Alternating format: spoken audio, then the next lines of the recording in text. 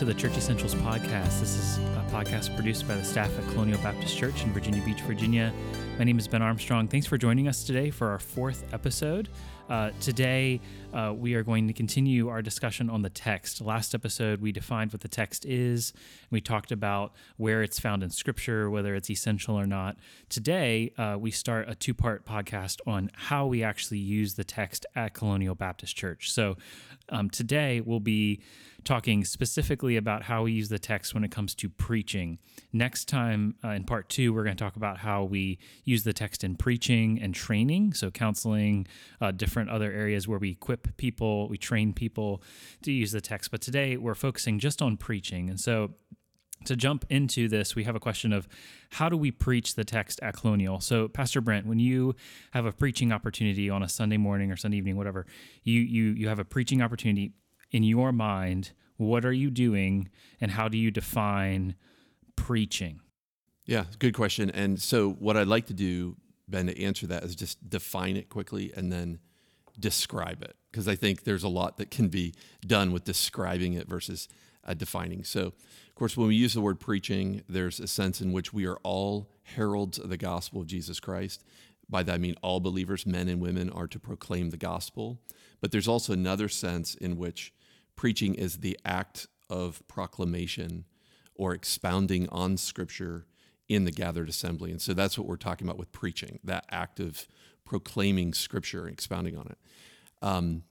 The style that I'm shooting for, and I think we all shoot for here, is expositional, where the preaching content comes out of the text and its paragraph, its meaning. I love a definition that I think I can do no better than. It's in a little book called Expositional Preaching by David Helm. And he says that expositional preaching is empowered preaching, and it's preaching that rightfully submits the shape and the emphasis of the sermon to the shape and emphasis of the text. So I just love that, because what he's saying is the text controls the way the sermon is presented and even the content of the sermon itself. And so then just describing the sermon, I would use a few words to describe it. I think our preaching, what we try to do here is genre sensitive. That is, there are just a whole lot of different genres in the Scripture, and we want even the presentation style of the sermon to mirror that genre. So an example there would be like a narrative sermon, and that being a little bit more inductive, like you're following the story. You're allowing the hearers to discover the story along with you, and you get to the main point at the end, versus something you'd front load at the beginning of a sermon. So, preaching that is genre sensitive, argument tracing. So we want to show how this sermon text fits in the book of Hebrews or 1 Corinthians or whatever book it is. But then we want to go bigger than that too and show how it fits within the story of Scripture and the whole canon. So preaching that's genre sensitive, argument tracing, and then meaning clarifying. So at any point in the sermon, I like to tell our preachers, like tell myself, someone should be able to stop you in the sermon, and they should be able to know what section of the passage you're commenting on. So, being driven by, I want to bring clarity to the meaning of this text for the people. That's good. Thomas, James, do you guys have any thoughts on what preaching is? Any descriptions to add to what we're talking about so far? Yeah, I think just in my some of my seminary training, the description that Brent just gave about argument tracing has really stood out as something that I want to lean hard into when I prepare to preach. I want to understand how this line of the text relates to the one before it, and then what function it has. Is it describing a reason? Is this, is this flowing from what he just said? How does it fit with what just happened and what's coming later? And if I can identify how it functions, I'm really going to get a lot closer to what he's saying. Yeah, you're really tracing the author's argument at both the micro level and then bigger, looking at the big arguments of the author throughout a book of Scripture. Yeah, I mean, basically what you guys just said, it's exposing the text so that we can see and understand it clearly as it was intended by the author. Yeah, I think that sort of preaching is glorifying to God, it exalts Jesus Christ, and it changes lives. I mean, I think that the closer we can tie our outline in our preaching, our content, our sermonic propositions to the text of Scripture that we're in, I think the more likely it would be that the Holy Spirit would use that to change people's lives for good. And so, I'm pretty encouraged, and that's the sort of preaching I think that we all try to model here at Colonial. I think that's likely why some of us came. I mean, that's one of the main reasons I came. I love the people here, but just the 25 years of it being modeled. James, I think, we were talking about that. That's one of the reasons why you're here, right? Yeah, absolutely. I mean, the thing that really drew me to when I was looking at seminary and I came to Virginia Beach Theological Seminary and also Colonial Baptist Church 18 years ago is Daniel Davey just clearly explaining the Scripture so that as I'm listening to his sermon, I'm seeing it in the text. It's not something new or something, just brilliant and witty, but it's actually in the text, and he's making it come alive, and I can see it right there in the text. So a good summary would be, when we're preaching, what we mean by that is you're taking a text of Scripture and you're trying to uncover the meaning that the author had for the original audience and then explaining its relevance to us as a removed culture, thousands of years later, explaining how that should apply to us, how that should change how we think about God, how we think about ourselves, how we think about the world. Yeah. Is that Yeah, I would say just building the argument and the logic of my sermon on the basis of the author's argument and the way he communicated to his original readers. And, on top of that, then also drawing my applications off of that understanding of the author's main arguments. So do you think it's possible to stop before you apply a text and call that preaching? That's a great question. I think preaching involves communicating not only the meaning of the text, but its importance and significance to your hearers. So I think that's an act of preaching that we shouldn't shy away from, that you're looking to help the hearers consider how this applies to their life today, and their relationships. Awesome. Okay, so I think that's a helpful definition towards explaining how we preach the text at Colonial. So what are some types of preaching we try to avoid using, James, Thomas, as you guys have heard, preaching here, other places? What are some examples of preaching that we don't want to include as a way of preaching the text here at Colonial? Yeah, I'd be glad to start on that one.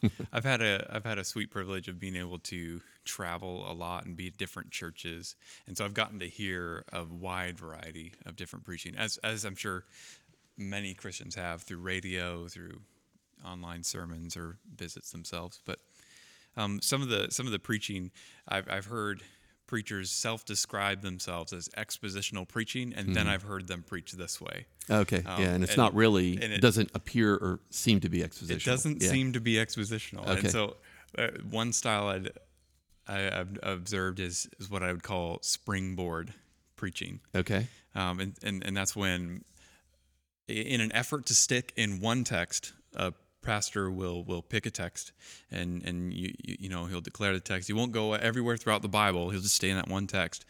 But instead of focusing and tracing the argument of the author, he uses each phrase of the text or something that sticks out in the text to actually address something to his church that he thinks is important. That may not have anything to do with the text. Sometimes itself. just even a key word. So he's not even looking at phrases, he's just looking at a word, and this word reminds me of this other passage. Yep. Is that what you're saying? Yep. So like Psalm 23, the Lord is my shepherd. So he'll key off of how the Lord is a shepherd to his people, and he has everything they need, and he'll confront something in the church and say, shepherds provide everything that you need. So you all should submit to my provision of the word. You don't need to go elsewhere to listen to preaching. Just That sounds like my Psalm 23 sermon you're critiquing there. Anyway, it really just sets aside the author's purpose and instead replaces it with the pastor's purpose. And kind of bringing your own agendas and hobby horses into the text. And Yeah, something similar to that would be, I think sometimes preachers get trapped in a certain formula. They think, well, I've got to have my 3 points and illustrations and an application, and it might be that particular passage only has 2 points, or maybe it has 4 points, or you need to let the text speak for itself, and you can't try to come with these certain parameters that you're going to try to make it fit into. Yeah, that's really like the David Helm quote that Pastor Brent read. It submits the shape and emphasis of the sermon to the shape and emphasis of the biblical text. Yeah. Okay, so I'm gonna throw one out here that I think is important to me, and that is the style of preaching we don't want to model or have as a part of our ministry at Colonial is what I just call celebrity preaching, and by that, our style of preaching is not dependent on any one person.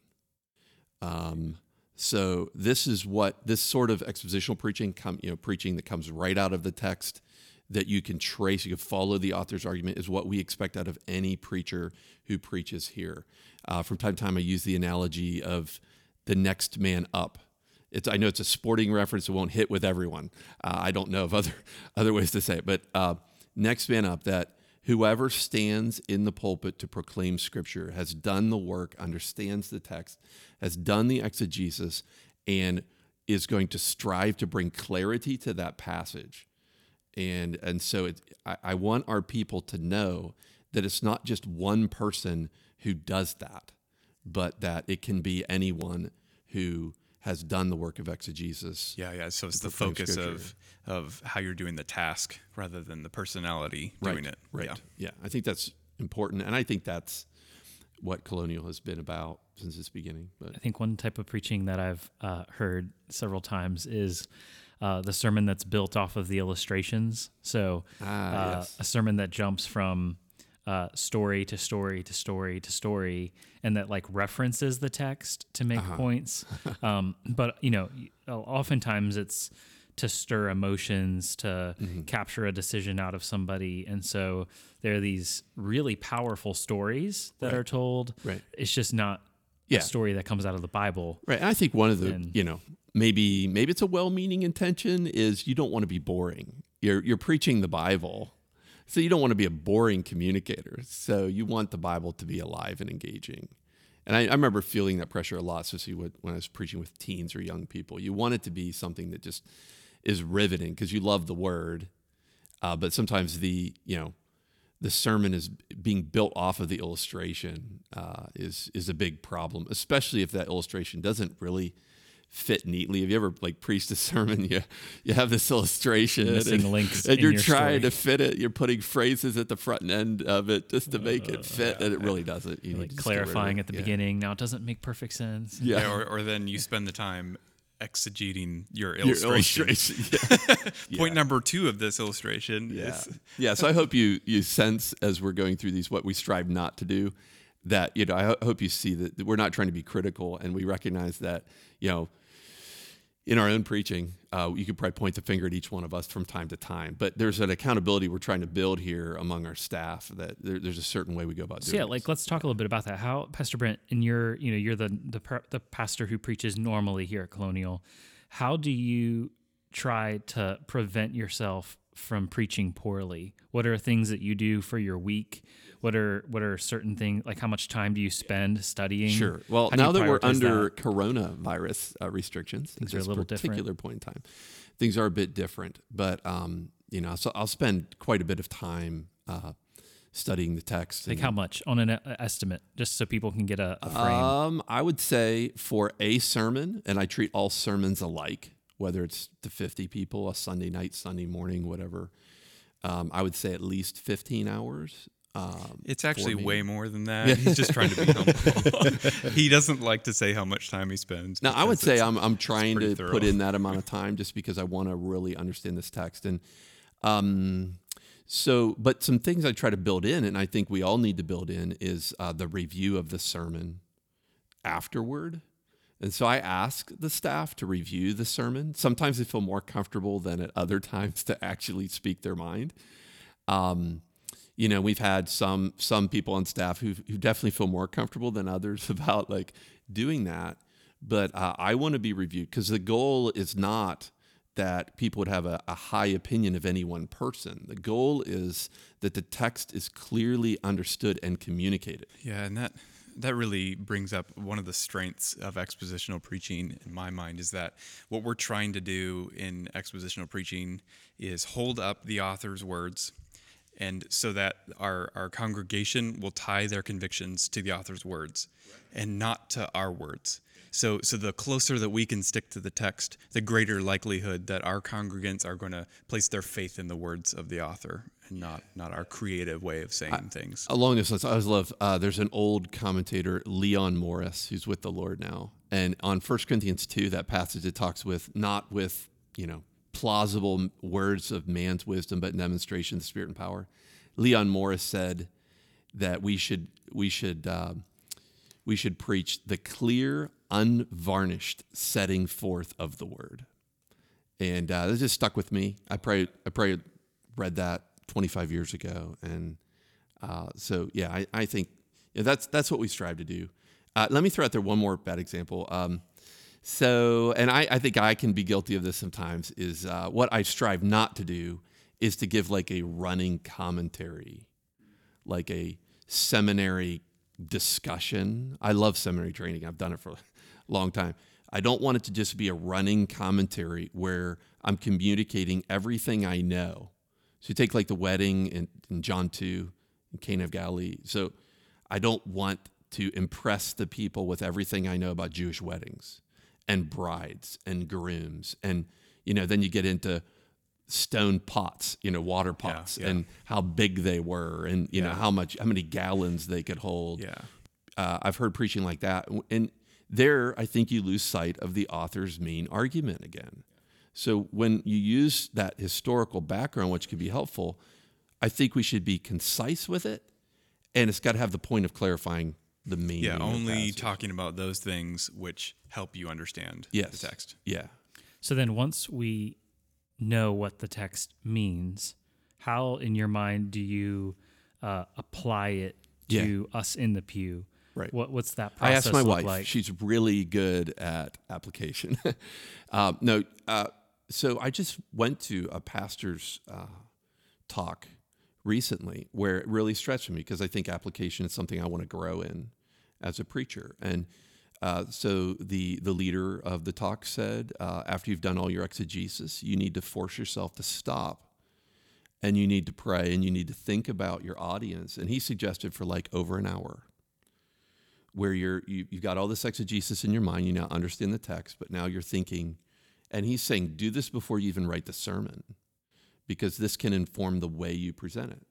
And so I've been trying to do that a little bit more regularly, where you're thinking about each person in your congregation, or the different types of people in your congregation, backgrounds, genders, and life settings.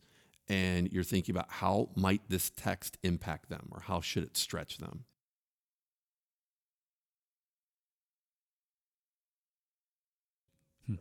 So that's a lot of time. So you regularly preach, without what we're going through now, you would regularly preach twice at least. Yeah. Well, we're trying to limit that to 2 times. Right. Yeah. So 30 hours a week. Right. That's a serious amount of time spent studying the word. Yeah, or more. Yeah, that's not on your days off. Yeah, and that's where the other guys coming in and preaching too, they share the load. And, I would love to see, as we continue to go, that all of us get opportunities to preach and teach. And when it's your week, you're doing that. You're spending that 30 hours, and you're prioritizing it, because, if we truly believe that that the Word of God contains the power, the words of God and the power of God to change lives through the Spirit, then we will give ourselves to it. And if that means getting up early before anyone knows, if that means, studying it when the kids go to bed later on, so be it. I think it has to be a priority for us as preachers. I think that's one of the things I really admire, being on staff and kind of seeing the ins and outs. I work sometimes really closely on the sermon stuff, and it kind of blows my mind how much you give yourself, how much the pastors give themselves to preaching. And it shouldn't, because it's a biblical concept to dedicate yourself to prayer and the preaching of the word. And I think that just is a testament to how essential the text is to what we believe God does through his word. And pastors are responsible to shepherd. That's a big part of our job description. I'm sure that we'll have opportunity to talk about that later. But the church should know as well that one of the primary tasks, if not the primary task of a pastor, is to know the word, to pray through the word, pray through the congregation, and share that with the people. And so that has to be a priority for New Testament churches, that they're giving and expecting their pastor elders to be in the word, to know it, and to proclaim it. And there's a lot of thought that goes into how we do that. Yes. And what that looks like, specifically in expository preaching, expositional preaching, that matters. And there's been a lot of thought and time spent to come to that conclusion. And so I think this is really helpful for members to hear about how you guys have structured our church, and how the predecessors before us have structured the church around this word. So I think this is really cool. Any final closing remarks or comments? I just think, for somebody who's maybe never heard anyone talk about expository preaching before, I would just encourage you. Pastor Brent does a great job modeling expository preaching for us. And so if you just go on the church website, Colonial Baptist Church in Virginia Beach, and just listen to some of Pastor Brent's sermons, and you're just going to see how he just walks right through the text and explains it clearly. And there's a really good example on the Gospel of John that you should look up too. It's a different preacher, but Pastor James there. I might just add to that. I would stress how important it is that that anyone prioritizes expositional preaching in their search for a community of believers to be a part of. That was big in my coming down here. I mean, there's all kinds of reasons why people choose churches and leave churches, but I think when it comes to the method of handling God's word, that should be really our first concern in deciding where we're going to plant ourselves and be part of. That was a big part of why I came down here too. So I had been in Pastor Brent's 1 Corinthians class in undergrad, and then eventually I received an invitation to come down here, and it was an easy yes to come down because I already knew the kind of preaching that I would be getting there, and you had good examples before this up in and in my undergrad I had kind of a mixed bag throughout the chapel times, of all these different styles of preaching, and it left me really confused about so how do I get to the meaning of the text, because there's so many different models, but really what served to clarify the value of expositional preaching was just my faithful pastor in a little church in Wisconsin, Matt DeClean, Marinette, Wisconsin. He just I remember his series through Romans so clearly.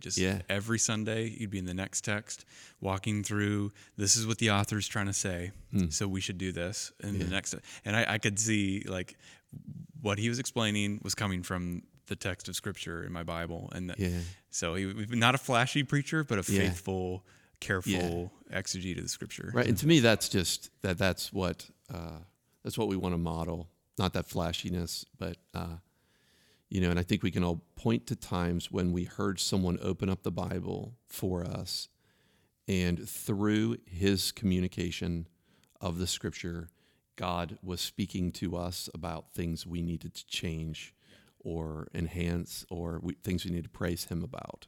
And that's what we were trying to do at Colonial.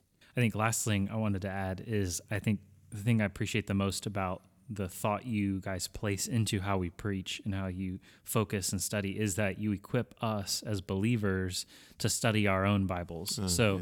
The way you structure a sermon, the way you come to your conclusions, the way you find your material that you speak is something that a member who's empowered by the Spirit can also do.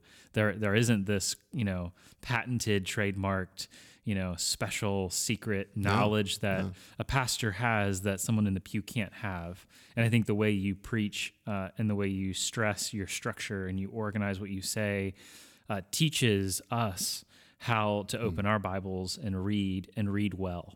Because ultimately, we want every member to be engaging in God's word and figuring out what the author intended for us to know. And so I think the way you guys preach helps us to do that. And I think that's really special. I agree, Ben. I think that's a great thought because, in my younger days, there was a time where I would have heard a gifted communicator and I would walk away thinking, boy, I would have never seen that there. Meaning as a compliment, And right? thinking that is a good thing. And now I realize that, I want to, as I'm listening to somebody preach, I want to be thinking, oh, I see that in the text. It's right there. I could have seen that. I see that. Yeah, that's thrilling. Yeah. All right. Well, this has been really helpful. Thanks for joining us today for this podcast. Make sure you subscribe to this podcast. Next week, we're going to dive into what's the difference between preaching and teaching, because there's a lot of teaching that goes on that uses the text. And then we train people with the text. So what does that look like? How do we do that at Colonial? So make sure you subscribe to the podcast. Make sure you listen to our 3 previous episodes if you haven't heard them. And we'll look forward to next time on the Church Essentials podcast.